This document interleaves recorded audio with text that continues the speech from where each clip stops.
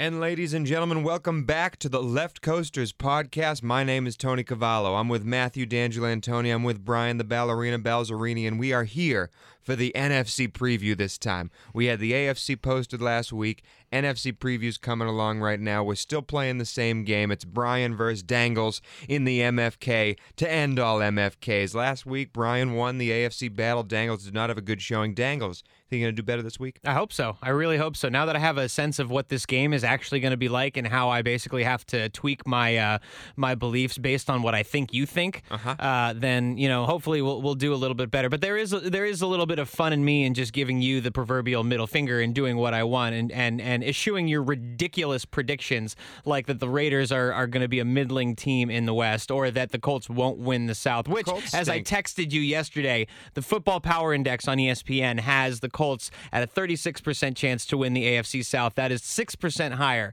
than the second place team, the Tennessee Titans. So I'm not that crazy. Maybe they don't know Andrew Luck's injured as well. Brian, how you feel about this week? I feel great. I feel as though that the NFC is our bread and butter. Mm-hmm. We know a lot about it. I'm excited to hear what Dangles has to say, but I feel like there's going to be some really interesting opportunities in some of these divisions to, I don't know, throw some curveballs. There's a lot. It was very hard going through these schedules and thinking about who's going to fall. I think the NFC South is an absolute minefield. It's awesome. Absolutely It's really hard. Minefield. It's really hard. The NFC East isn't terribly easy either this year. And I got to tell you, Hard Knocks is kind of throwing me for a loop a little bit. It always does. It always does. I'm thinking like, oh man, but Jameis Winston, he's doing all those extra throws at the end of yeah, but you'd say practice. That, wouldn't you say that about just about any team if you got to watch them as closely? Yeah. Absolutely. In fact, it made me think to myself, I wish I could be like a king, a reporter that goes to every camp and sit back. We talked about this at the Chargers camp when we saw him. Wouldn't it be amazing to be that kind of reporter that goes to every camp and gets the inside scoop, the inside look, see the culture in every locker room, every coaching staff? It would probably surprise you in who you actually feel really confident about and who you don't feel really confident about. I'll tell you, I don't really feel confident about any of my picks in the NFC. I felt extremely confident about my AFC predictions. This NFC one, I don't even know if I have all the correct answers for this MFK game. And if you didn't listen to the AFC podcast last week, it's up on our website, which is www.theleftcoasterspodcast.com. Gene Makofsky, again, thank you for the new theme song that you guys heard coming through your eardrums. Fire. It is wonderful. We're also on Facebook at The Left Coasters Podcast, on Instagram at The Left Coasters Podcast, and on Twitter at Left Coasters Pod. As for the NFC stuff, we play the game Marry, Fuck, Kill.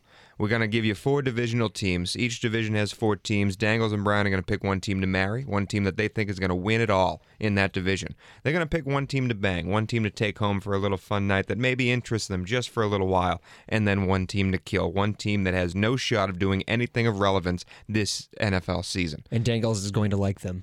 Dangles last week forced Brian to leave the studio, and the door is actually closer to Brian today, so he may even have a shorter walk away when Dangles picks, I don't know, he was sitting in the same seat last week last time as he is this time. But to give Dangles some credit, I think there's so much parity in this conference that I don't think there's going to be anybody. I don't know. You might prove me wrong, but I don't think there's anybody in this conference that you could swing for the fence like you did with the Colts. I feel good about today. I know I'm usually the statistical dumping ground for the two of you, but I really feel good about today. Now, before we go to the divisional breakdown, I want to have a little tester marry, a little appetizer marry, fuck, kill for you guys, okay? Ooh. We have seen a lot of preseason games these past few weeks, and we've seen a lot of these rookie quarterbacks step up and play real NFL minutes. Yes, it's preseason, but everyone here is fighting for a job, and so they're gunning for it hard.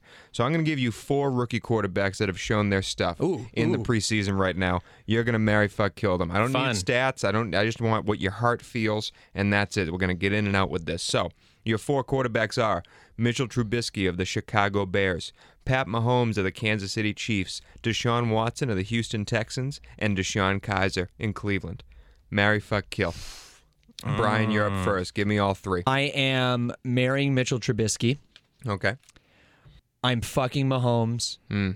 And I am killing Kaiser. Wow. Before you move on, Dangles, I agree with you 100% on those. I was expecting to be really different with you. Kaiser to me looks like he has happy feet in the pocket, and I'm worried to see how he actually plays in real NFL games. He played really good last preseason game as the starter, but I'm not a huge fan of his. I think they're purposefully playing him because they know they don't need to win in Cleveland. But he makes throws that are mind-blowingly good, and then he makes a couple throws here and there that are mind-blowingly rookie-esque. Yeah, Dangles, are you different in any way? No, I may differ in a little bit. I am definitely also marrying Mitch Trubisky. He looks awesome. I think out of all the rookie quarterbacks I've seen, he has looked incredibly good. And he runs a pure run, play action, like full gamut offense. I don't think Glennon should be playing. No, absolutely not. I wonder. I mean, what if there is still going to be that? Obviously the amount of money they paid Mike Glennon, it's kind of hard to sit him on the bench. And he looks poised. But if I'm the coach of the Chicago Bears, I'm not. Front office is not my job. I'm putting in the guy who is going to give me the best chance to win every week. And right now, at least preseason wise, that looks like Mitch Trubisky. So I'm marrying Mitch Trubisky. I'm actually going to fuck Deshaun Watson. Really? Yeah. I think there's a lot of upside there. I don't know if he's had enough opportunities to really prove himself yet. I think once we see him in an NFL game, we're going to see what this kid is really made of. And I was always impressed with him in college. Admittedly, I didn't watch as much of Patrick Mahomes as I did of Deshaun Watson because they're obviously on TV a lot more. I love what I've seen out of Pat Mahomes. I don't know that he has that it factor the way that Deshaun Watson does, and for me that's I think what puts him over the edge. And then I'm also going to kill Deshaun Kaiser because despite the fact that he had such a good game the other day, I've seen the happy feet in the pocket. He doesn't look comfortable yet back there, and for as bad as Brock Osweiler is, he can at least drop back into the pocket and be comfortable and find a receiver. Getting the ball into that receiver's hands is a completely different story for Brock Osweiler. That's amazing that we're killing the first of these quarterbacks to be named an outright starter. All right, well, that's your little appetizer for the Marry, Fuck, Kill, but now it's time to get to the real stuff. Here we go. We're jumping into the NFC West, and I'm very, very excited. Boys, are you ready? Let's do it. Let's ram it. Left Coasters. All right, the NFC West. Dangles, hit the music. Yes. The battle for L.A. starts with the team that paved the way. The Rams charge forward under the guide of Sean McVay. Jared Goff needs to improve and show signs early. What would help is the return of the playmaker Todd Gurley. The Seahawks will punch him in the mouth and stuff him in a locker. Pete Carroll can make situations more difficult than Gaylord Fokker. Carson Palmer and David Johnson will force games into a shootout, but their drop-off from past years leaves many with much doubt. And the 49ers have LA's number and continue to eat us like pork, even under the guise of the buffoon Jed York. Football is back in California, and boys, it's time to pick what team is ahead. Give me one to off, one to bang, and one with whom you will be wed. Brian, you're up first. Who will you marry in the NFC West? Well done, first of all, on that intro. That was impressive. Yeah, I got to give you props for that. That was very, very good. High fives. Well, to start us off here, I am wedding, in fact, the Seattle Seahawks. Really? Yes. Okay. How could you not? Keep going. 11-5. I just to put a cap on it, I think the Seahawks are the most equipped in that division. I think Russell Wilson's working with a full stable. I think their offensive line's better than it were last year. I think they've got a solid defense, that defensive line. And people talk about the Legion of Boom taking a step back.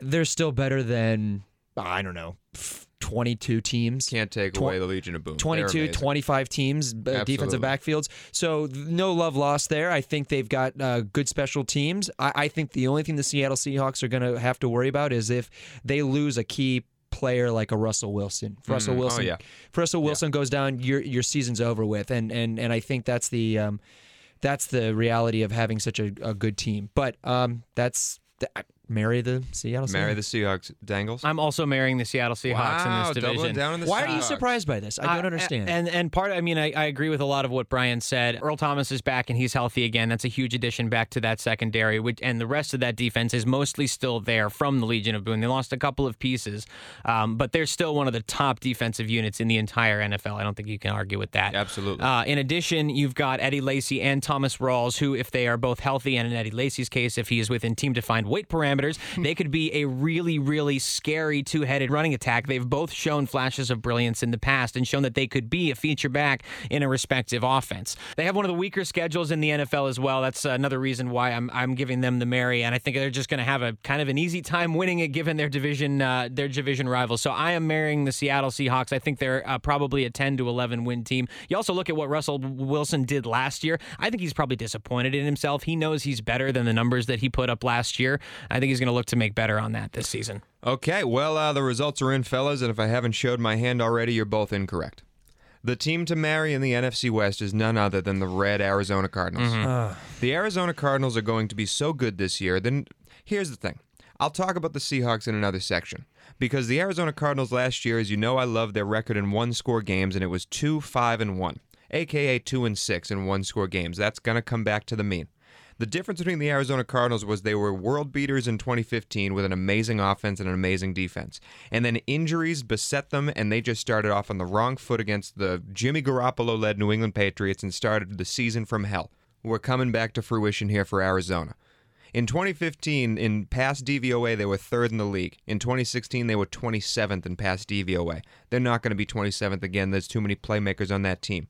Carson Palmer on throws down the field 16-plus yards had a passer rating of 103.7 in 2015. He had the same passer rating at 68.3 in 2016. Carson Palmer will not reach the goals that he had in 2015, but he will be better than he was last year.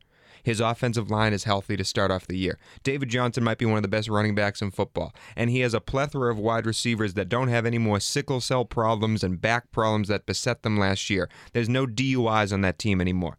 This team is coming back with a vengeance. I believe in Bruce Arians, and I believe Arizona, with a very easy beginning of their schedule, goes on a run and starts beating people up. I love Arizona this year.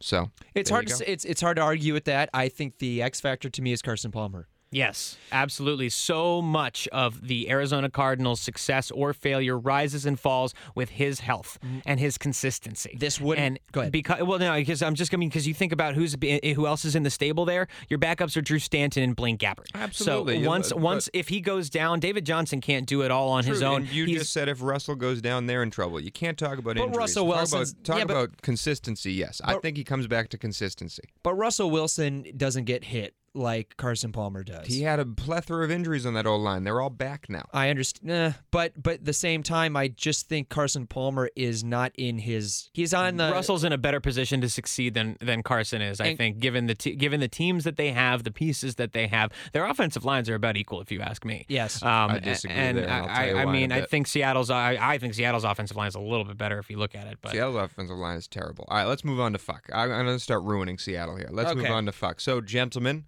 Who are you fucking?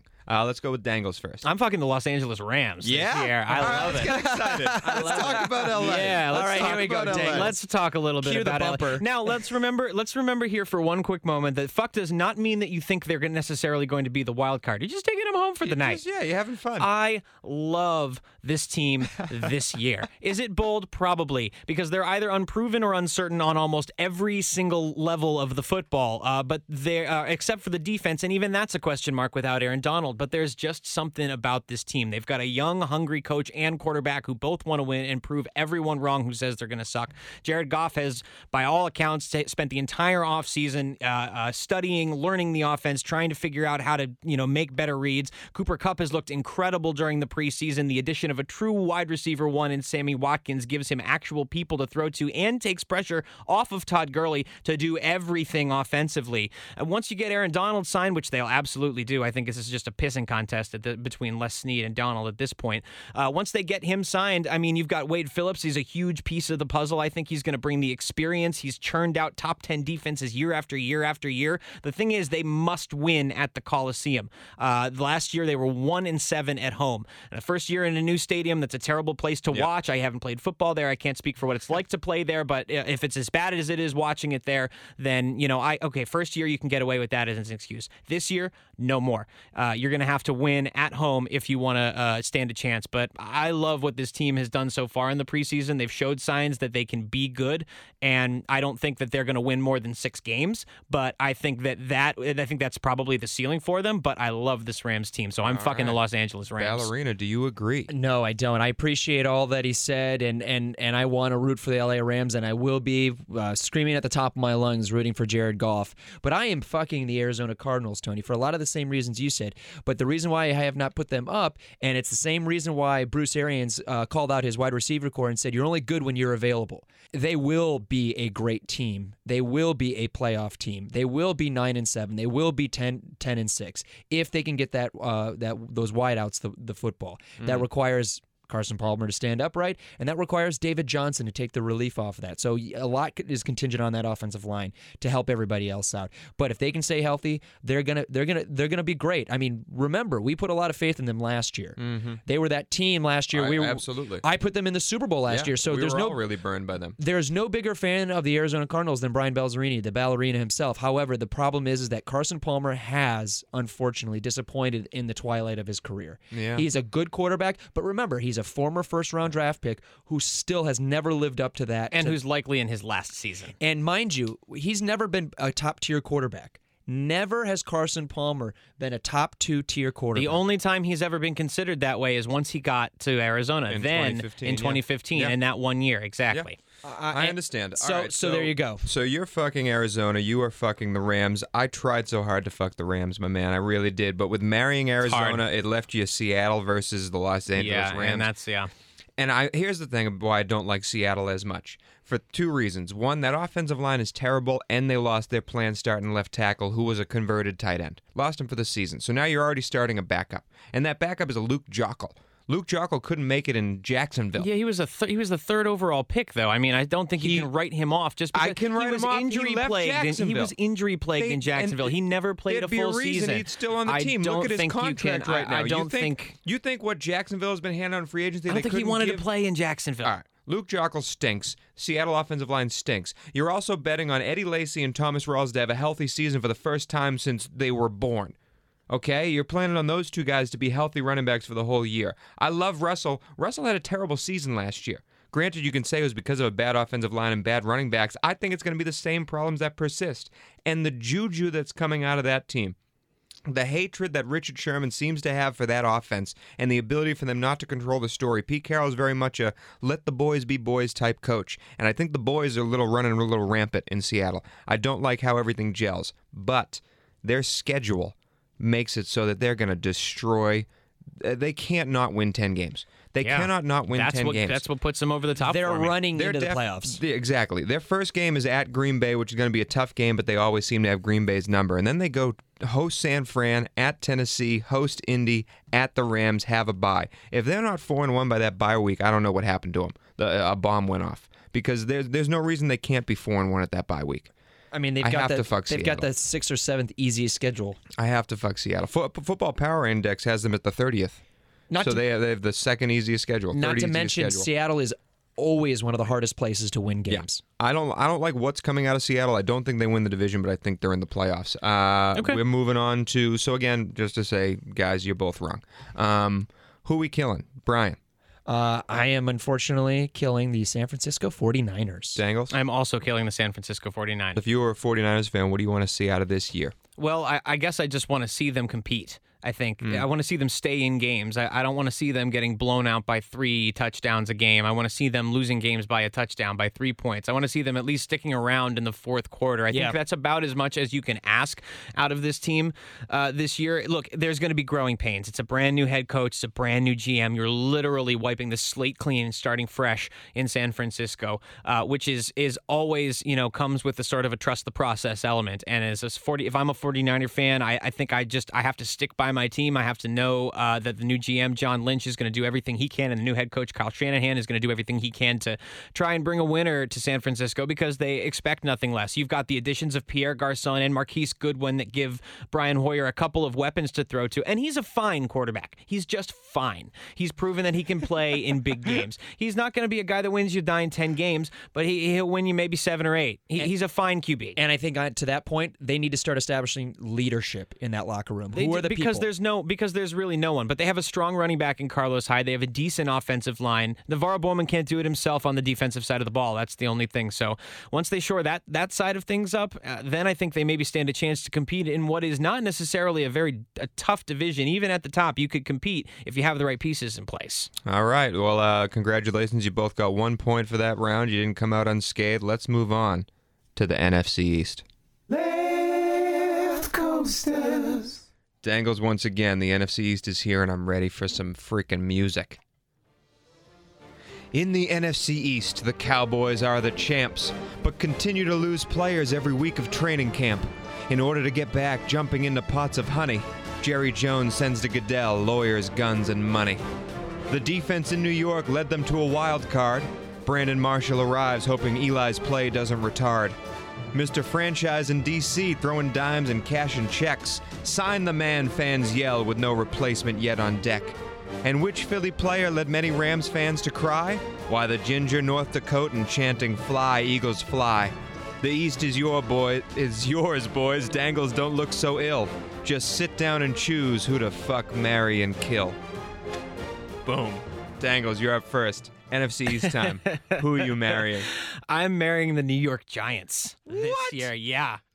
I think we're off you to a hot start. To me, this comes down to, as you mentioned, the number of players that have departed the Cowboys roster, especially on the defensive side of the ball. They have lost. Can we talk about some of the players that they've lost? It's a healthy amount. They've lost this year. So Doug Free retired. That's offensive side of the ball. That's part of the offensive line. There's two new starters, by the way, on that offensive line from last year. So he's gone. Brandon Carr's gone. Morris Claiborne's gone. Both cornerbacks. Barry Church and J.J. Wilcox are gone. Both safeties. Lance Dunbar is gone. Ronald Leary is gone. And Terrell McClain, another one on the defensive side of the ball, is gone. So that leaves us with Sean Lee and maybe Orlando Scandrick. Okay? So and the Giants have a bunch to be happy about. Eli Manning could basically be backwards and throw the ball over his shoulder, and either Odell Beckham Jr. or Brandon Marshall is going to catch the ball.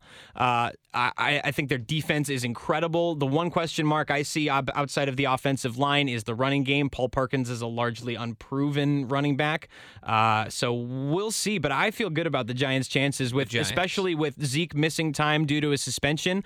They're going to have an opportunity to win some games, I think, and make up some time. I think they're a lot better than everyone gives them credit for. Okay, Dangles goes balls to the wall, picking the New York Giants as his team to marry when he knows that Tony is judging this and hates the New York Giants. Of course, but Ballerina. I live to piss you off. Ballerina. I am picking the Dallas Cowboys. I'm going with the easy choice. Look at me like know something I don't. I'm going with that shit-eating grin on your face. I'm going with the Cowboys. It's that simple.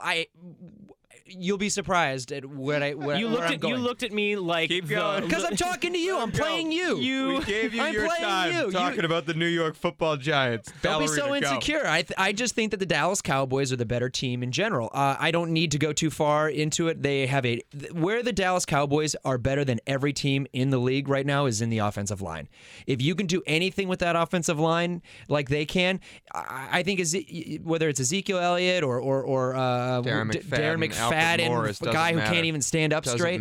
It does not matter. But also, you've got a lot of swagger on that team. That locker room, they've got Cooper Rush. Does anybody know about Cooper Rush? Tell me. Cooper Rush was a undrafted quarterback out of Central Michigan.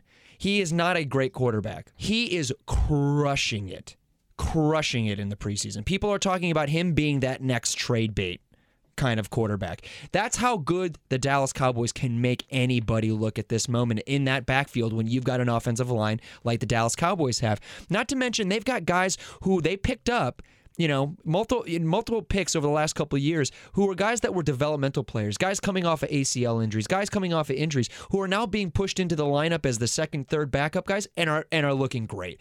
They're just a really deep team. And Taco Charlton, their first-round draft pick out of Michigan, is looking like the defensive end everybody wished they had. So they've got this ability to make everybody in their locker room better around them. I applaud your in-depth analysis of the New York Giants. I'm not too far behind you because I think the Dallas Cowboys are 10-6. I think the Giants are right there with them at 10-6. Probably. I just think the Dallas Cowboys sneak past them, and I think that without Ezekiel Elliott, they're going to take some lumps in the early and part for the of the purposes of this game, I knew this wasn't the smart pick to make. I didn't make it because I wanted to win. I made it because I think it's the right thing to do. And I also think, too, when you look at the schedule for the Dallas... baby-facing over there, baby-facing hard. When you look at the schedule for the Dallas Cowboys, they're set up for a really good run. They're set up for a really healthy start with Zeke coming back. I mean, they've got a bye week in week 6. He's just going to come off running. So to give you the point, Brian, you are correct. Dallas is the team to pick to win the NFC East, but it's not anything to do with their schedule or I hate their record in close games. I hate that they went from a minus 22 turnover differential in 2015 and now they were a plus 5 last year. When you have that big of a difference, the natural thing is to come back to the mean. It's just too big of a difference. But Dallas is built for success, and it's behind. They are the team that I would want my Green Bay Packers to be. A strong offensive line, a great running game. Even losing the people that they lost in the offensive line dangles, they replaced them with a number 1 pick and a 3rd-round guard that they've had for a year. They're building the offensive line. They allowed those guys to walk away without paying them money. That's what your team's supposed to do. And Dallas just looks good. Jalen Smith, the linebacker, coming back from injury, he's going to be a player. Like, they've taken chances on guys. Some have worked out, some haven't, and this is when it's all now coming to fruition. I really like Dallas this year, even with the Zeke suspension. I love Dak Prescott. I do think he comes back to the mean a little bit, throws a little bit more interceptions. They have more turnovers, but they power through it. The beginning of their schedule is hard. And I have to make a point on that. When you need to get through the beginning of that schedule. Looking home against the Giants, at the Broncos, at Arizona, home against the Rams, home against the Packers. 5 games where if you can come out of that 3-2, you're great. You're a playoff team. Absolutely, 100%. I like Dallas this year. I am definitely set to marry them, although it was a lot closer with the team that I'm picking to take home for the night. But first, let's see what you guys have. Brian, you got a point for the right marry. Are you going to get a point for the right fuck? Probably not, because you like to throw curveballs. However, I am going to pick, like I just mentioned, the New York Giants. Was nodding his head over Well, there. I know you're picking the Philadelphia Eagles. There's no logic behind some of your picks. You're just picking them to be a contrarian sometimes. No, we know this. No, that's absolutely okay. I stand behind everything I pick. I don't believe the Oakland Raiders are going to be good. If I have to say it again, I will. I stand behind these picks. You're picking the Giants. I'm picking the Giants for a lot of the same reason. I think what we saw last year out of an Eli Manning, who I think had an awful year last year. I mean, he might have had some good stats. He might have had some good numbers here and there, but I think Eli Manning showed last year why people have an issue with him as a quarterback. He's just inconsistent at times, but he's still a good quarterback. And what he's got in this passing offense, Shepard, and OBJ, and then they drafted Ingram, who's this incredible tight end who's going to be that passing, savant for a quarterback. He's just going to be running up those seams. The skinny post this guy's going to do and score in the red zone is stupid. And then they have a good defense, and I think also too, their schedule is very manageable. Yeah, it is. They have a very manageable schedule. They don't. I mean, the hardest game that I foresee on their schedule is at Oakland of all teams. I think opening night's going to be tough. That's going to be tough. But I'm talking about outside of their division. I mean, their division. The division's going to be. If they can pull, if they can split with Dallas, if they can split with Philly, they're in good shape. If they can deal them each one loss, that's a huge deal. But when you start looking outside of conference, they play at the Broncos. They get Seattle at home. That's a really tough game for Seattle to go from the West Coast to the East Coast like that. And then you look at some of their other games, like they play the Rams. They play the Chargers. They play the Lions. Love them to death, but they're going to lose that game. Yeah. Yes. So they have a very manageable schedule. I think Eli Manning's set up to have another year of just making mistakes, but being covered by a good team. Probably the best wide receivers he's ever had. Right now. I mean, it's hard to say. It's hard to say, but I would say they're going to probably walk out of this season with the best passing offense. Could. It definitely could. Has the tools to. Dangles, who are you fucking? No, I'm fucking the Dallas Cowboys. The Dallas Cowboys. Yeah, What absolutely. do you have to say that we haven't said about Dallas that you love? Not much, really. I think the Giants have an easier route to the NFC Championship or the NFC East division than That's not untrue. Than the Dallas Cowboys do. And I think that we're really going to see what Dak Prescott is actually made of when he doesn't have Zeke Elliott to lean on for those first however many games it ends up being. I think that's going to be the true test of whether Dak Prescott is actually a good quarterback or if he's just just a guy who got to be made to look really, really good by an even better running back. You're shaking. I'm not saying that's the case. Why you can't take it that length. I'm not saying that's the case. I'm simply saying these games are going to be proof of which Dak we're talking about. And you make a really good point. If Dak struggles, how are they going to protect him? Are they going to make the offense easier for him? Are they going to keep him in that box? Are they going to make sure they limit his exposure? They can do that. They can afford to do that. The Dallas Cowboys can protect their quarterback by not putting too much on his plate because they're that good of a team. Yeah, I think Dak is an excellent, excellent young quarterback, and I think he's going to continue to be one for the next several years. But I've never seen him play without Zeke. Nobody's ever seen him play without Zeke. He's never proven himself without his main guy, and Zeke was the guy who was doing a lot of that work for him, taking the pressure off of Dak so he can make these throws this year. He doesn't have much in terms of wide receivers out of Dez Bryant. He's got Terrence Williams, who's middling, and he's got an aging wonder of a tight end in Jason Witten, who's probably going to be as good as ever. And if he loses one of those guys, Witten or Dez, that kind of crushes the hopes and dreams of the Dallas Cowboys offense being another great. We'll see. They have a Week 6 bye. Mm-hmm. And we will circle back in Week 6 and see where Dak is. Absolutely. I'm very interested. Absolutely. To see I will be as well. Very interested. I will be as well. But for those reasons, I am taking the Dallas Cowboys as my favorite. Got it. You're both wrong. But the reason I don't like the Giants and I don't want to fuck them, I think they're going to be a good team. I love their defense. Wait to hear why we're fucking the Eagles here. And I'm going to crush you. I'm so excited to hear why we're fucking the Philadelphia Eagles because I know you're not dumb enough to pick the Washington Redskins. So please, Tony, elaborate on why we are fucking the Philadelphia fucking Eagles this year. I want to know why you guys don't like the Eagles. But first, I love the Eagles. First, let me bury the Giants in their grave. 8-3 in close games last year. They won so many out of their ass. They jumped from 30th in defensive DVOA to second. There's no chance they're going to do that again. And this weird scheduling quirk. This one's this is a weird stat. They have 22 less days of rest than the teams that they play against throughout the season. Traveling. So going into the game, even the Thursday to Sunday or the Monday to Sunday, they have 22 less days of rest than the teams that they play during the regular season. The second worst team was the Lions at -12. So the median right there is like a 12-March thing. I think the highest was 8+ days, and that was Kansas City. The lowest was the Detroit Lions, except for the Giants, who were off the charts with -22 days rest. I don't know if that means anything, but it factors, for sure. The Thursday to the Sunday thing is not easy to do. And for the Giants to have -22 days rest than the teams that they are playing is kind of weird. But let's go to why I'm fucking the Eagles and Carson Wentz. I think Carson Wentz, I know he was the 25th rated quarterback last year.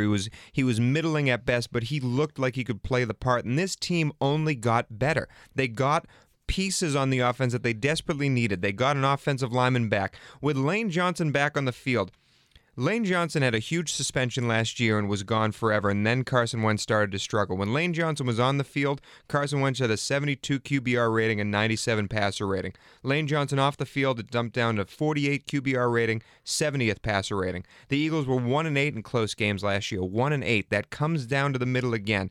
They were 4th overall in DVOA. According to that stat, they were the 4th best team in the league last year, and that jumps in everything with the stats and the point differential and all that stuff. And they had the second hardest schedule last year. They were playing teams that were better than them and built to beat them, and Carson Wentz kept them in games. Their first 5 games are at Washington, at Kansas City, going to the New York Giants. At Washington, at Kansas City, hosting the Giants, at the Chargers, hosting Arizona. I think they can win all but one of those games. That Kansas City game is going to be tough. I love Philly this year. I don't know why you guys don't love Philly. Do you want to remind him of their road record last year, or should I? It was terrible, but how many close games were those road games? The 1-8 close game record. I'm telling you, there's a difference in this team. It's a step forward. Let's take a step back first. Nobody in this booth right now is telling you that Carson Wentz isn't a good quarterback. In fact, fans of the show will know how much I love Carson Wentz. I think he is the guy I would actually build my team around if given the choice to pick a quarterback in year 2 or less. I would have taken him first over Jared Goff last year if I were the Rams. But that's just me. Yeah, and what this team has done for him in terms of getting pieces in the offseason, free agency. Incredible. I mean, they almost have a plethora. Good. They have a plethora of wide receivers, and they have an intact offensive line for the first time in a long time, which is a big deal. They're going to be a great team. However, this is where I first of all had to take a step back because I was going to pick them as my fuck team as well. But this is where I came back down to reality. When you look at the last 2, 4, 6, 7 games for the Philadelphia Eagles, they go into November at Cowboys, Bears, at Seattle, at LA, at Rams, at the Rams, at New York, home against the Raiders, home against the Cowboys. That's a gauntlet end of the year. That is an awful end of the year, and I think and their defense is bad. And their defense, let's just be real, their defense is bad. And their defense is much better. And they're this year. I think the defense is much better. Better than last year. All those young pass rushers are getting better, and that Darby kid can play corner. And I love the fact he's exactly what they need. They had no corner. And I love the fact that Barnett, their first-round draft pick, is looking all the bit of who they think he is. But the problem is that there's word coming out of the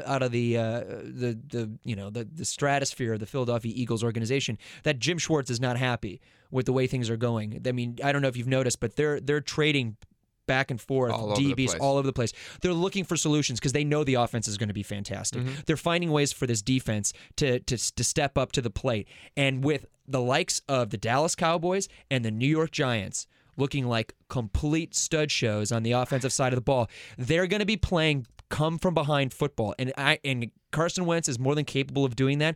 He's not on his own. Exactly. He's not on his own. He's not on his own, but he's got a team around him now. He does have somewhat of a team around him. I think this is a very New Orleans-style team this year, where they're going to win games 38-35. But look at the New Orleans Saints. They can't sustain that. But you can't count them out. Nobody's counting them out. Nobody's counting them out. I'm ready to go fuck. I think Carson Wentz take the leap this year. Whose defense do you take more, the Philadelphia Eagles or the New York Giants? Oh, the defense, of course, the Giants. Okay, whose offense would you rather have? The Philadelphia Eagles. Really? Yes. Then you're just lying to yourself. Now you're making shit up. No, absolutely not. The Philadelphia has a better run game. Philly has a better offensive line. They have the wide. LeGarrette Blount's not a feature back. And we're talking Darren Sproles. We're talking Wendell Smallwood, who makes a big leap this year. LeGarrette Blount is their running back one. All right, you can live in whatever world you want to. Who's the running back one in New England? They have a running back by committee. It's not a new idea. Well, I understand LeGarrette Blount might not even get the most carries on his team this year. They know what they're doing in Philly. Doug Peterson threw everything out at the window when he ran that offense. He's going to do it again. Carson Wentz, they also throw more than any team in the NFL. But truthfully, they play to their strengths. No, let me go on this. Philly is going to be an attack-minded offense this year and has one of the best offenses in the league, period. Who's going to put up more points? The Giants, Cowboys, or the Philadelphia Eagles? The Cowboys I love. The Cowboys are different. The Cowboys have a great offense, but the Eagles will score more than the Giants this year, guaranteed. Giants don't have a running offense. Don't have it at all. They have two of the best wide receivers in the league. The Eagles scored more than the Giants last year. Yeah. They have two of the best wide receivers in the league paired together. Eli Manning, I don't trust as much as I trust Carson Wentz, and I like the whole of the Philly offense better than I like the Giants offense. I mean, defense is Giants all the way. Put it this way. I've got Dallas at 10-6. I've got Giants at 10-6. I have Philly at 9-7. So nobody's counting them out. But I just think there is a smidge of a difference when you compare the teams that they're going to be playing most of all when it comes to defense and offensive comparisons. They're going to be behind a lot. I think they're just going to be behind by 10 points or so. It's just enough in those small games or those big games. Those small differences are going to make a big difference. Yes, the record in close games, absolutely. Who's the Eagles' number one wide receiver? Just Alshon Jeffrey and Torrey Smith over the top. I appreciate Nelson Aguilar in the slot. He's having a great camp. I think Torrey Smith is a great wide receiver. He's going to be fantastic. But Alshon Jeffrey, I've watched him for 4 years now with the Chicago Bears, and he hasn't had the quarterback support like he's going to get with Carson Wentz, but I don't think he's going to be that number one receiver that's going to put you over the top all the time. That's going to make defenses go, God damn, we got to move on. We got a lot of time on the Eagles. But it's worth it. This is worth it. We'll see where it goes. Are we all killing the Redskins? Yes. I thought you put the Giants in the grave. I thought when you said I put the Giants in their grave, I thought that meant that's who you were killing. Yes, I killed the Redskins. I'm leaving the Giants out.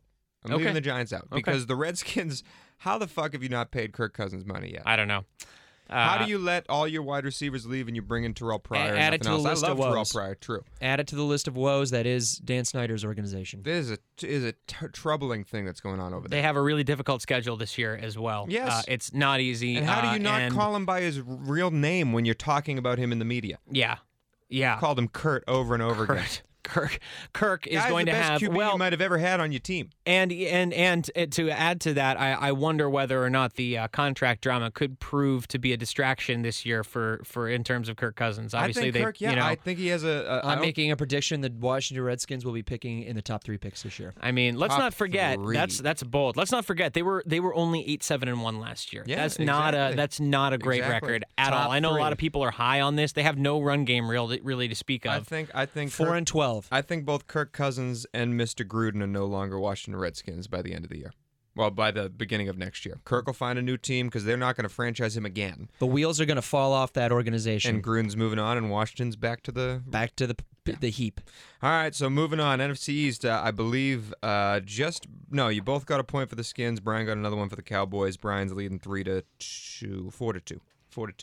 Moving on to our division, Brian, the NFC North. Oh, God. Here we go, baby. This one's actually pretty easy in my opinion, but let's move on. Left coasters.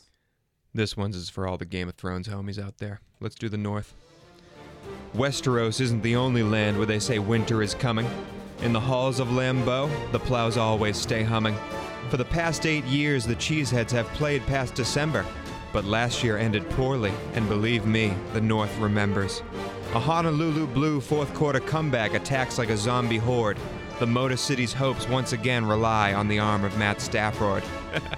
Shoulder pad Sam blows the horn in Minnesota. A rookie RB is set to prove that we won't miss AP one iota. And beyond the playoff wall, the Bears recall time sorely missed. Could Mitchell Trubisky be the prince who was promised? The North is up for debate, and a dragon knocks at the door. The time is now, men. Pick up your sword and choose one of the four. Brian, you're up first, my man. Who are you marrying for the NFC North? I am marrying the Green Bay Packers. You don't say. I do say, and it pains me to say that, but here we are once again at the beginning of the season, looking at the prospects of the NFC North, and I cannot, with good conscience, say anybody else.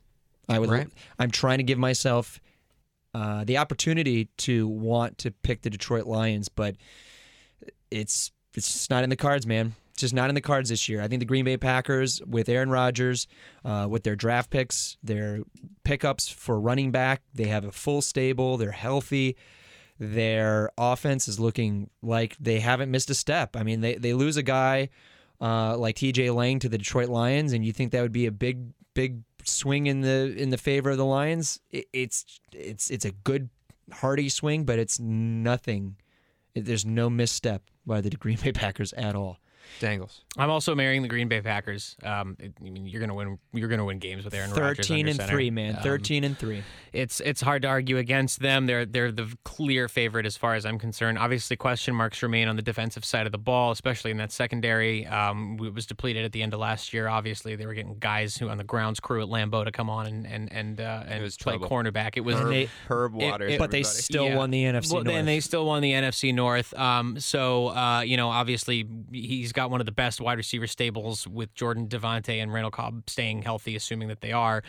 Brian Balaga's been out with an ankle injury, and I know that's probably not sat well with Aaron because obviously Bulaga is one of the more trusted offensive linemen he's got. It would probably be good for them to make sure that their backups are in place and that he trusts the backups that he has because you can't win if Aaron Rodgers isn't standing upright. Now, none of you are worried that we have a wide receiver running the football in Green Bay? No, not after last year. I had Ty Montgomery on my fantasy team, and he actually did really well for me last year. Did he change his number? I think he's still wearing his 88. I mean, look, he's now that he's done this for a year and he's spent the offseason prepping for this year like a running back and not like a wide receiver, I think we're going to, again, it'll be a sort of a proving ground for him, I think, in a sense, because he's going to, people are still not certain that the wide receiver could just transition over and run the ball. Either of you are worried that the defense is led by middle linebackers that no one would take in a draft right now? Jake Ryan and Blake Matthews. No. Clay Matthews? Or did we get a younger Matthews on the team? Blake Martinez, I'm sorry. Jake, I'm hoping he was is Jake Ryan. No, you're taking about Jake Ryan. Jake Ryan, yeah. The two middle linebackers. Yeah, I don't have. They both stink. They're not great, and they're going to get exposed. But I don't think they're going to. I don't know. I don't think it's bad enough that it's going to cost them the division. Exactly. The beginning of this schedule doesn't scare you, where they hold on. They host Seattle, at Atlanta, host Cincy, host Chicago, easy, at Dallas. 3 of those games are terrible. Cincy's no joke. Keep going. I mean, look at the next 2 games at tough. Minnesota and then Minnesota stinks. But yes, it's tough. Well, no, at Minnesota and then home against the Saints. I mean, that's not an easy schedule by any stretch of the imagination. If they can walk out of that with 4-3, I think they sail into the playoffs even more so because the final part of the season, the last 7 games are They're tough. No, Lions. Both of you guys are Chicago? correct, though. Both Easy. of you guys are correct. We are marrying Green Bay, but I don't think that's because Green Bay is a world beater this year. I think it's simply because that division stinks. So let's move on to a tougher question. Yeah. Who are you going home with tonight? Dangles? Well, I'll lose a point here because I'm pretty sure you did not pick the Minnesota Vikings to go home with. I did not. But yeah, why did I didn't think so. Well, I just feel like Detroit spent way too much time on the edge last year, living on a prayer, trying to come back when they were down and at the end of the game, and they haven't really added any pieces that make me think that they are going to be in a better position to be winning games in the fourth quarter this year. You can't count Matt Stafford out ever, and frankly, between and I think he along with a much better, I think, offense is the reason why I didn't kill the Detroit Lions ultimately, but I just don't see them. I don't see them getting more than 6 wins this year, maybe 7. I just don't think they have Lions? that. The Lions. Now, why do you like the Vikings? I like the Vikings because they still have one of the best defenses in the entire NFL. You cannot argue with that. They have the best secondary in the NFL, period. Just collectively the best secondary in the NFL. Mm-hmm. They've shored up the offensive line a little bit. They added Mike Remmers in the offseason. That was a big problem for Sam Bradford last year. And as you said in your intro, hopefully between Dalvin Cook carrying, being the speed and finesse back, and Latavius Murray getting a lot of the red zone carries, they won't miss Adrian Peterson that much, and they'll in fact maybe be even in a better position to tear people up with their run game because they have options to go to. Latavius Murray is good in the open field as well. I mean, he's a guy who's was a running back one in Oakland for a number of years, and they don't have a terribly difficult schedule this year. So between all of that, I think that the Minnesota Vikings are in a good position to not necessarily sneak out a wild card, but I think they could be a 9-7 team. Brian? I'm going with the Minnesota Vikings. Wow. 9-7, man. Wow. Kind of surprised. The fact that the Detroit Lions currently have 2 undrafted rookies in their rotation at defensive tackle and defensive end doesn't instill a lot of confidence, does it? No, and if you saw that preseason game against the New England Patriots, you'll notice, you did notice that Tom Brady didn't get touched. Every quarterback the Lions play, they're going to have the best week of their life against the Detroit Lions defense. They're not set to stop the pass at all. They did not invest, I think, wisely into cornerbacks well enough to not stop anybody because the defensive line is struggling. Ziggy Ansah doesn't have enough talent around him. You've got Ashawn Robinson, defensive tackle, Haloti Ngata. But other than that, their depth is gone. They're losing guys left and right. So you're doing the same thing, Dangles, as you're talking about how bad the Lions are going to be. Are you just picking the Vikings as the lesser of two evils? No, because I think when you go through their schedule, I think the Minnesota Vikings have a better shot at pulling off a respectable 9-7 compared to what I think the Detroit Lions are going to be at the end of the season at 8-8.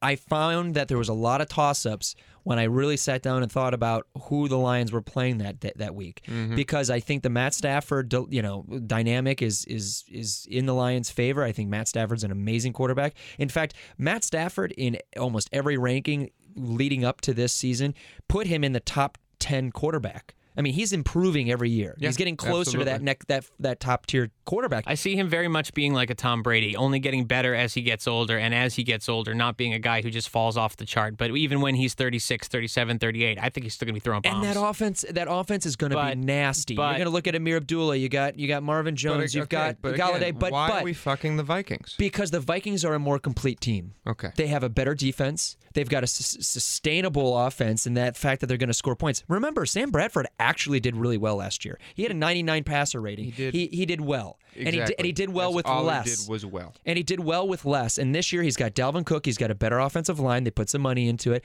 And I just see them having a better shot at taking wins away and limiting their losses, the close losses. Whereas the Detroit Lions are going to be working from behind a lot. Yeah, I hear you. So why are you fucking the Lions then? Well, let me tell you. This is if we're going to the fucking, you're at the bar. You're getting ready to take someone home, right? The Vikings are sitting there. They're like, they're the friend. They're the girl. She probably watches football. She probably drinks beer. She's always around. She's willing to hang out with you one-on-one, just, not do anything. She's willing to spend time with you, but it's relatively boring. They're the most complete team, the Vikings. They will not lose any games for themselves. No. but the rest of the league seems to have figured them out in the fact that you're going to have a tough nose game against them, but you can beat them. On your best day, you can beat them. So I'm not going to take home the Minnesota Vikings. The Detroit Lions are sitting there, though. They're, a little bit past their prime in the sexiness age. The makeup's a little ragged. The eyelashes are falling off a little bit. You've been there before. And I've been hurt by the Lions before. I really liked them last year, and you're right. There's holes in this team, and there's holes in the girl that you're going to take home in that Detroit Lions, so I'm going to leave her be. Instead, I'm going to go for the young Carolinian blonde. And if Mitch Trubisky is named the starter of the Chicago Bears, then I'm going to fuck the Chicago Bears. Wow. Not in any way to be a wild card team, not in any way to even be an 8-8 team, but to have the funnest 5-win season, 6-win season you could ever imagine. I will love to go home with the young girl, Mitch Trubisky. So if he is starting for that Chicago Bears team, that's my Cleveland Browns of last year. I will gamble and lose on them every weekend, and I will make that mistake over and over again. Even as a Packer fan? Even as a this Mitch kid, I really like him. I don't know why. So I'm taking home the young blonde. I love him, but I don't see the logic in that outside of him. It was an interesting yarn you spun there. I like the metaphor. I don't really know that I necessarily would take the same tactic that you would, especially looking at I don't know. Beauty is in the eye of the beholder, I assume, but I mean, I'm looking just for me, I'm looking for the sexy young one to make a few mistakes. I find the Minnesota Vikings to be much more attractive. Plus, who can argue with the purple? I'm gonna make a mistake. I mean, I see Chicago winning 2 or 3 games this year. So that's who are fun. you killing? I'm killing the Chicago Bears. I'm also killing the Chicago Bears. They're a terrible team. No, but to your point, because we've already talked about Mitchell Trubisky being the kind of guy that we would happily marry in terms of the rookie quarterback discussion. Yes. He's got so much potential. Yes. But the poor guy, I think he's got some tough knocks coming his way. Yeah. And what I will say before you guys both get a point for killing the Bears. Are you killing the Bears as well? I am killing the Bears. Okay. I mean, they scored the third fewest points in the NFL last year. And their first 6 opponents: Atlanta, Tampa Bay, Pittsburgh, Green Bay, Minnesota, and Baltimore, all 500 or better last year. Oh, you're absolutely right. You're absolutely right. And They're that's getting why crushed. the correct answer is to kill the Bears, but you're killing the Mike Glennon-led Bears. I have no interest in watching the Mike Glennon-led Bears take the field. Wait a minute.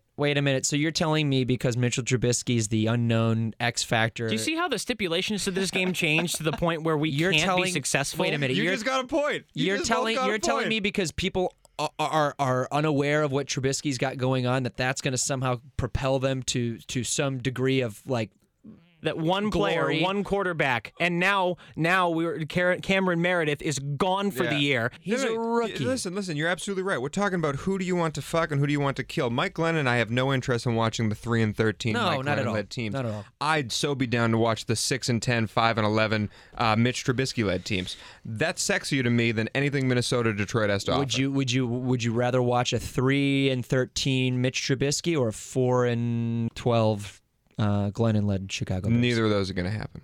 Mitch Trubisky beats the nobodies of the league. Mike Glennon won't beat anybody. I don't know. He's still got rookie But hey, lumps congratulations. You both got a point for killing the awful, awful Bears. Yay. Saunders would be happy that we spent this much time talking about the Chicago Let's Bears. move on to the division that no one knows what's going to happen this year. And it's the division that has the reigning defending NFC champion in it.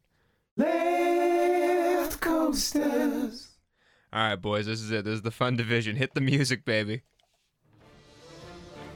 28-3, the scoreboard read. So close yet so far, oh, many tears were shed. What could have been? A thought held by all. Where would the Falcons be if they had just run the ball? Cam Newton dusts off his bandana and stands in their way. Superman is ready to prove that it indeed is a new day. And in Louisiana, the beads flow like a river. Drew Brees still throws the ball like arrows out of a quiver. And a young buck rises, raised in the dregs of Alabama. His name is Jameis, and he's ready to bring the hammer. This is the best division in the NFC, and it's the Left Coasters to predict. With whom will you throw rice? Who will you slice? And who will suck your dick? Brian, Who are you set to marry? What? That didn't rhyme. Yeah, predict and dick. Brian. Bold. Who are you? This is, all right, boys, this is the funnest division. All these 4 teams can be fun, good. You can root for them on Sunday. It's going to be, I honestly had the toughest time killing one of these teams. Yep. But who are you marrying? I'm marrying the Atlanta Falcons. They're the defending champs, the defending NFC champs. I took that, believe it or not, I did the best I could. That was the easiest part of this, honestly. You think so? No, I thought that was the hardest by far. I by thought far it was hard for me. too. I thought, well, the reason why they were my choice is when you start looking at the depth on that team. Their running backs are sexy. Tevin Coleman is to me as premier of a running back as you can get, not to mention everybody behind him that he's working with. Not to mention something that I thought was really interesting. Dan Quinn has been in 3 out of the last 4 Super Bowls. 2 as a defensive coordinator for the Seattle Seahawks. He missed the game, what a jerk, missed the game between the Denver Broncos and the Carolina Panthers the following year, and then last year. So I just think if anybody is prepared mentally to jump over what happened last year, it's the Atlanta Falcons. Matt Ryan is a great leader. He's amazing. They upped their game. They got, I believe it was Tack McKinley. And he's looking good. And he looks sexy. And if you looked at the All-Pro team, I think you're looking at a lot of like Deion Lewis, for example. The guy's one of the best linebackers in the league. They are premier at almost every position that is of importance. They look really, really good. Yeah, they return almost their entire Super Bowl roster with a few departures, most notably on the coaching staff in Kyle Shanahan and Matt LaFleur, who left, the quarterback's coach, who left to be the offensive coordinator here in Los Angeles. Atlanta as well. I'm also marrying Atlanta as well. Matt Ryan's an elite level quarterback. Julio Jones, he could be argued is the best wideout in the league. The two of them might be the scariest quarterback wide receiver hookup since like Moss Brady. It's terrifying. Where we'll really see what they're made of. There's a midseason stretch of 4 out of 5 games that are on the road between weeks 7 and 11, and those include trips to New England, Seattle, and Carolina. So that'll be a test, I think, of how really, really good the team is, because that's going to be a tough stretch for them. You've also got 5 out of their final 6 games of the year within the division. And that is and so that's going to be another tough one. And, the question mark, of course, do they have the yips the year after the Super Bowl, especially with the the unprecedented nature of the collapse that happened in the Super Bowl? No one can answer that question until we see them in a game. Yep. But if we want to talk about starting strong, their first 4 games are at Chicago, home against the Packers, at Detroit, home against the Bills, and then a bye week. Yeah. They could honestly go into their bye week 4-0. Absolutely. And just be ready, rip-roaring to go through the rest of their schedule. Absolutely. I did not marry Atlanta because, one, that 28-3 collapse has to hang in all of their heads. Has to. And Dan Quinn keeps on saying how we're going to put it behind us, but that is a big, big thing to just toss away. That has to hang in the back of your heads. I don't think they're going to be a bad team at all, as you can see when my future picks here, but I couldn't marry him. Also, the loss of Kyle Shanahan, I think, is bigger than people think. That offense was one of the best in the history of the league last year, and it was run through Kyle Shanahan and his schemes and his running. Matt Ryan is awesome. Julio Jones is awesome. Devonta Freeman's awesome. That hasn't changed, but calling the plays matters. It really, really does. And so the change of guard into that offense is going to take a little bit of step back. And this division's too good for you to take any steps back and have not have someone pass you, as we see with the team I did marry, Carolina. Yeah. Because Carolina, 15-1 last year, one of the best defenses in the league. 2 years ago. One of the best defenses in the league. Cam Newton was an MVP.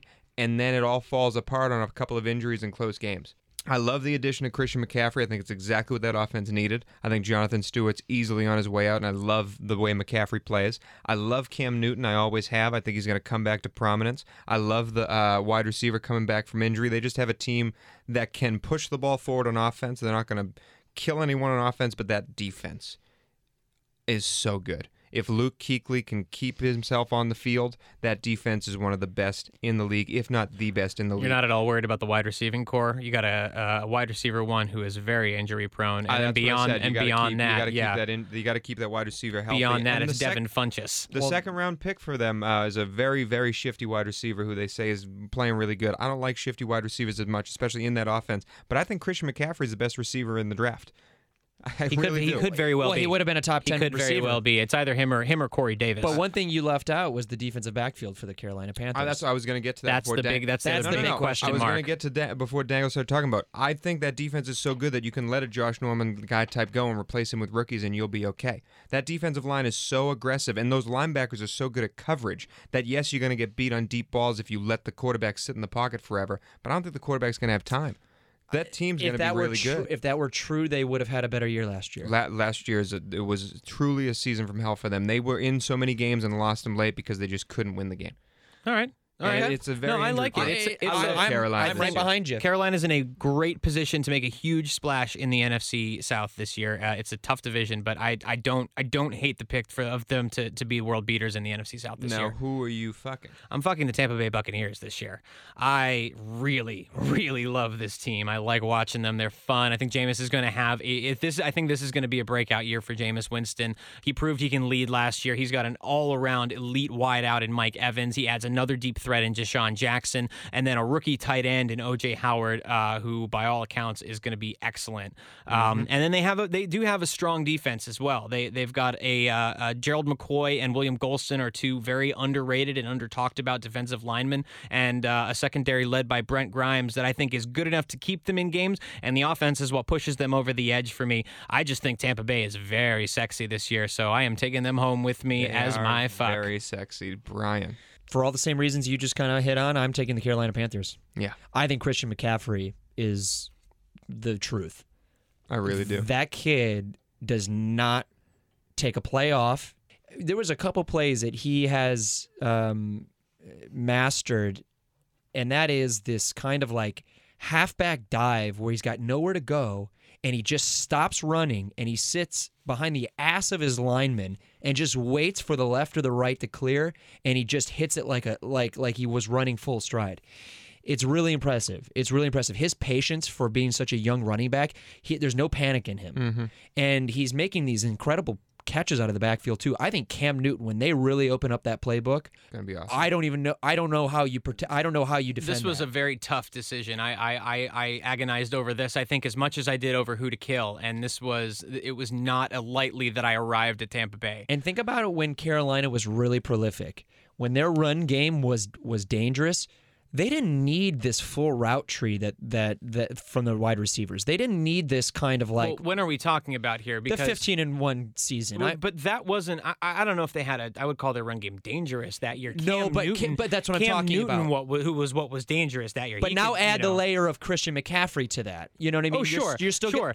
It's only better. It only is an upside. Correct. So my point is when Cam Newton was the threat at running the ball, it gave these long, big plays the window that they needed, and they're going to get a lot of that this year. So absolutely, I agree with it. Oh, it's going to be dangerous. I just think the defensive backfield is going to continue to be an issue for them. I love Luke Kuechly. I think he's a great guy, but he can only do so much. And as you saw last year, when he tries to do too much, he gets hurt. Yeah, it's definitely a scary thing what happened to him last year, and you hope it doesn't happen to him again. But I know offenses don't run this in the NFL a lot, but imagine an option with Cam on the ball and Christian behind him. Imagine an option style. And then Kelvin Benjamin, and they can throw Ron Rivera is very good at throwing different schemes in there in the middle of a game in offense because Cam's such. I was talking about this very thing with Alche yesterday. I said to him, "Wouldn't it be crazy if they just ran a read option because they could do it? Cam would be used to it from college, and Christian McCaffrey can run any play in the playbook. Don't forget they have the offensive often, but they can do it like on the goal line. Yeah, and they have the offensive line to do that. They have a very athletic offensive line. Yeah, they add Matt Khalil, who is old with but his good. brother. And Julius Peppers is back. Should add some sacks to the sack total. Hopefully, he still looks great. Yeah. All right. So I killed Tampa. Brian you killed. married Tampa. I'm sorry. I'm sorry. I fucked Tampa. Brian fucked Carolina. Let me hear why you're fucking the Saints. No, he's fucking Tampa Bay. No, I did this last year too, and I got here again, and I couldn't make a decision. So I'm just being happy with myself, and I'm having a threesome. Come on, dude. You got a point, Dangles? I knew because it. one of those in the threesome is Tampa Bay, and it's I think Deshaun Jackson is the perfect addition for Mike Evans. It is. I really do. Those two I think are perfect together. Jameis has to fix his interceptions and his dumb throws, but Jameis can make every throw in the book and is a leader, as we can see on this Hard Knocks episode. He's made some really bad throws. I love their running game. I think it's one of those offenses where you can stick any running back there and they'll have success in the running game, and that defense is slowly getting better. I like the chances of Tampa Bay, and you can't not have Atlanta in this threesome. You cannot have Atlanta in this threesome. No. They're going to be a fun team. They're going to be a damn good team. Julio Jones, Matt Ryan, the running game. They're a great team. I think I wanted to say it earlier, but the one reason I think the Tampa Bay isn't that team for me is I think Jameis Winston is a 3 steps forward, 2 steps back kind of quarterback. Seems like it. He needs to start making decisions that are just better. I mean, whether it's Hard Knocks, you're watching, Dirk Cutter motherfuck him because he's making decisions where he literally just throws off the back of his foot for no fucking reason. As he's falling down into an interception, yeah. And then he did it again this past preseason game, the third preseason game, where you're just like, what the fuck are you doing? Yeah. What the fuck are you doing? I know, it's crazy, but it's one of those things where I've been rooting for him since college, and I want to continue to root for him. I think he's going to be a lot of fun. I think he's like a Matt Stafford. Remember Matt Stafford the first 4 or 5 years of his career were making throws. Yeah, those teams stunk, though. Yeah, they did. He actually has a team around him. Team. Which is why I think they're going to be better than the Detroit Lions of the first 4 years of Matt Stafford's career. So who are we killing, guys? Well, this left me with no choice but to kill the New Orleans Saints, unfortunately. Tampa Bay Buccaneers. We have 2 different ones. Okay. Wow. Okay, all right, you go first, New Orleans. To me, this comes down to balance. The Saints have an offense that can hang 35 on you any given Sunday. Then the addition of Adrian Peterson, if he comes back to full all-day AP How mode. crazy would that be? I mean, that's just... I took him in one of my first fantasy drafts that went before because I think he could be a great plug-and-play option this year. It's Adrian Peterson. His only upside, right? And he was still available like 6 rounds in, and I needed a running back to sit on my bench behind David Johnson and Lamar Miller. I love the thought of that. And Drew Brees and Mike Thomas is a very scary hookup thought.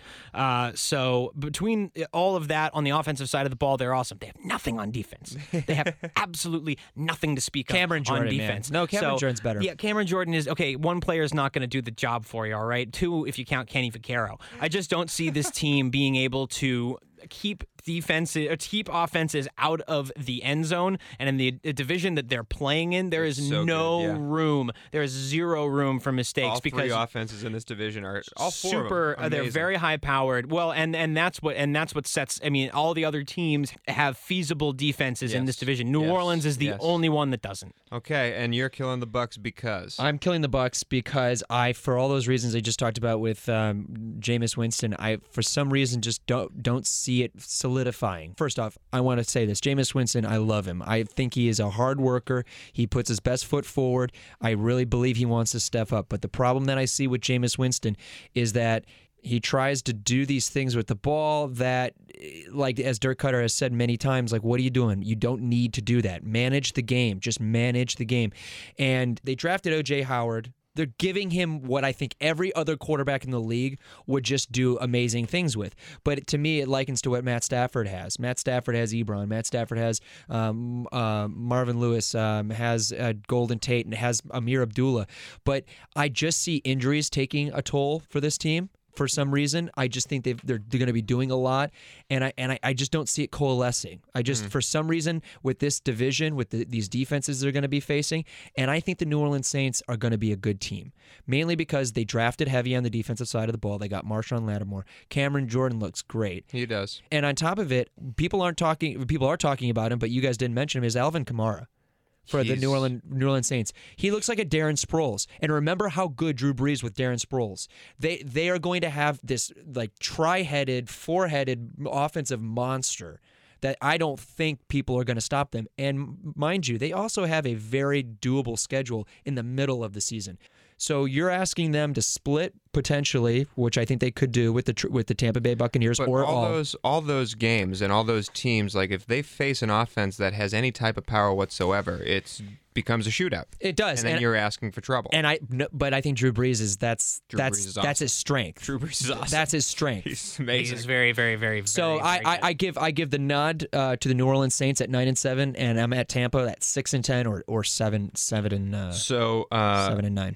It's hard because I'm going through these divisions. I'm trying to break it down, bring up stats. You have 4 quarterbacks in this division, and Jameis somehow is the worst quarterback in this division because the other 3 have won an MVP. Yeah. How insane is that? And they're all, I mean, Drew Brees is on the end of his career, but they're all in their primes. They're all great quarterbacks, and Jameis is just coming into it, and he's the fourth best quarterback in a 4-team division. It's ridiculous. And I don't think Drew Brees makes the mistakes Jameis Winston Absolutely does. not. No. Absolutely not. No. He might overshoot some throws because he wants to get more yards, but yes, absolutely. It's like one of those role-playing games where, like, you know, if you pair this card with this card, all their stats get increased. That's when it happens whenever you give a playmaker to Drew Brees. Mm-hmm. Like, Alvin Kamara could be a regular player, but if he's with Drew Brees, he's faster, he can run routes better, he can catch better, just because Drew makes all these throws. And let's make point, too, the New Orleans Saints also have a better offensive line than they did last year. I will say, though, Dangles, not only do you get the point for killing the New Orleans Saints, because I agree with you, you win. How? How is that possible? You have more points on the board than Brian does. I just don't know what this. I just don't know what this feeling is like. It's kind of a new thing for me, so I'm kind of trying to absorb it all really quickly. Congratulations, wow. Eagles. All right, you win that's the something. NFC Marry Fuck Kill game. Great. Congratulations. Great. Can I ask how much? Shows us how much we all know about our own division. It was the one. It was the New Orleans Saints. It was the New Orleans Saints kill because it's a tough kill. It really is a tough kill. But I agree with you. It's just the defense. That's it. It's that simple. It's tough to bet against Drew Brees, but yeah, you're right. So let's move on. That is our Marry Fuck Kill for the NFC. I'm actually kind of surprised. Can I just say that you killed them? Because I originally had the Panthers as my kill, and I went back and thought about it. Whoa. I went back. I think I wondered at first. I'm like, is Cam going to struggle with that surgically repaired arm? Maybe they're just all over the place this year and they don't know what. But then I came back to it and I sat down and I looked at it and I decided that it was I was like, what was I thinking? It's obviously the Saints. They're a much worth team, but I could have sworn I was expecting to get so much crap from you guys about killing the Saints especially given how low I ranked Drew Brees on our quarterback. That's what I was thinking, was that I was going to get crapped on because I put him 12th. I was ready to put that to bed too. No, you weren't. No, you weren't. I'm not because you weren't. Because leading into the season, how many rankings have we seen of quarterbacks leading up into the season post our episode? Every single one of them has Drew Brees in the top 5. Top 5. Not top 10, top 5. But let's move on. We've got a conference to predict. Exactly. So we're going to take a little break now. Then we're going to give our NFC playoff picture as we see it, and then we're going to give a little preview of what Week 1 is going to look like in the rest of the season with the Left Coasters podcast. Thank you for listening to our breakdown, guys. Good job, both of you, even though you didn't really do too well. No, the game's loaded. Hey, a win is a win is a win is a win. Left Coasters. And welcome back, Left Coasters. We're going to outro this fast because we know we've gone long talking about these NFC teams. That's what happens when Dangles and Brian are wrong and I'm right. I have to prove that I'm right. But thank you for listening. We are the Left Coasters Podcast. You can find us at www.theleftcoasterspodcast.com. We're on Facebook, The Left Coasters Podcast. We're on Instagram, The Left Coasters Podcast. And we're on Twitter at Left Coasters Pod. Next week is going to be a lot of fun because we're coming at you on Tuesday, the Tuesday after Labor Day, with our official Week 1 podcast heading into the season.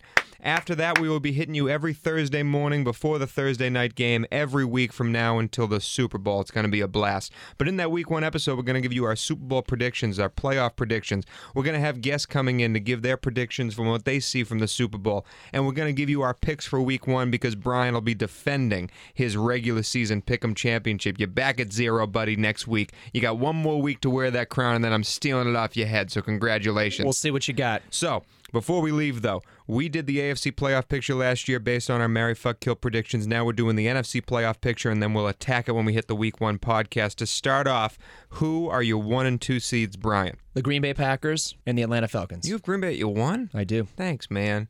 Dangles. My number 1 seed is the Atlanta Falcons, and on the weakness of their schedule, my number 2 seed is the Seattle Seahawks. Wow, Seattle. 3 and 4, your other division winners. Seattle and Dallas. I have Green Bay at the 3 seed and the Giants at the 4 seed. Oh, I didn't say mine. I'm sorry. 1 for me is Green Bay. 2 for me is Dallas. 3 for me is Carolina. 4 for me is Arizona. Wild card. Whoa. Wild card. I told you, I'm marrying Arizona. Alrighty. I have the Carolina Panthers, and 6 is the New York Giants. Fuck the Giants. My 5 seed is the Dallas Cowboys, and my 6 seed is the Carolina Panthers. Wow. Did we get the same?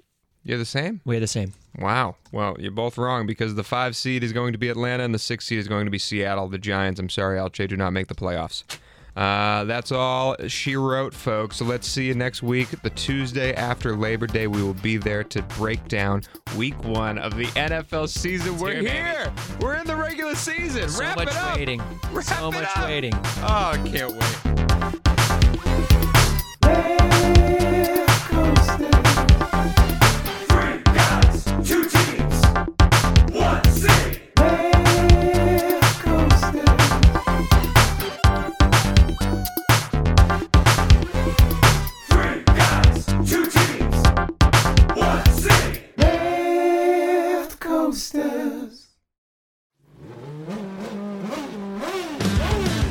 I'm Bruce Martin, host of Pit Pass Indy.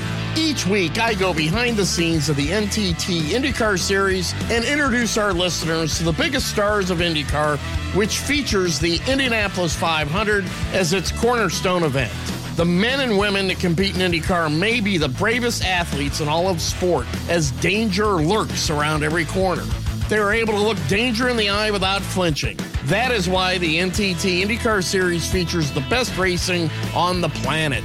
Join me every week as we talk to the stars of IndyCar, including the legends of the Indianapolis 500 on Pit Pass Indy from Evergreen Podcast.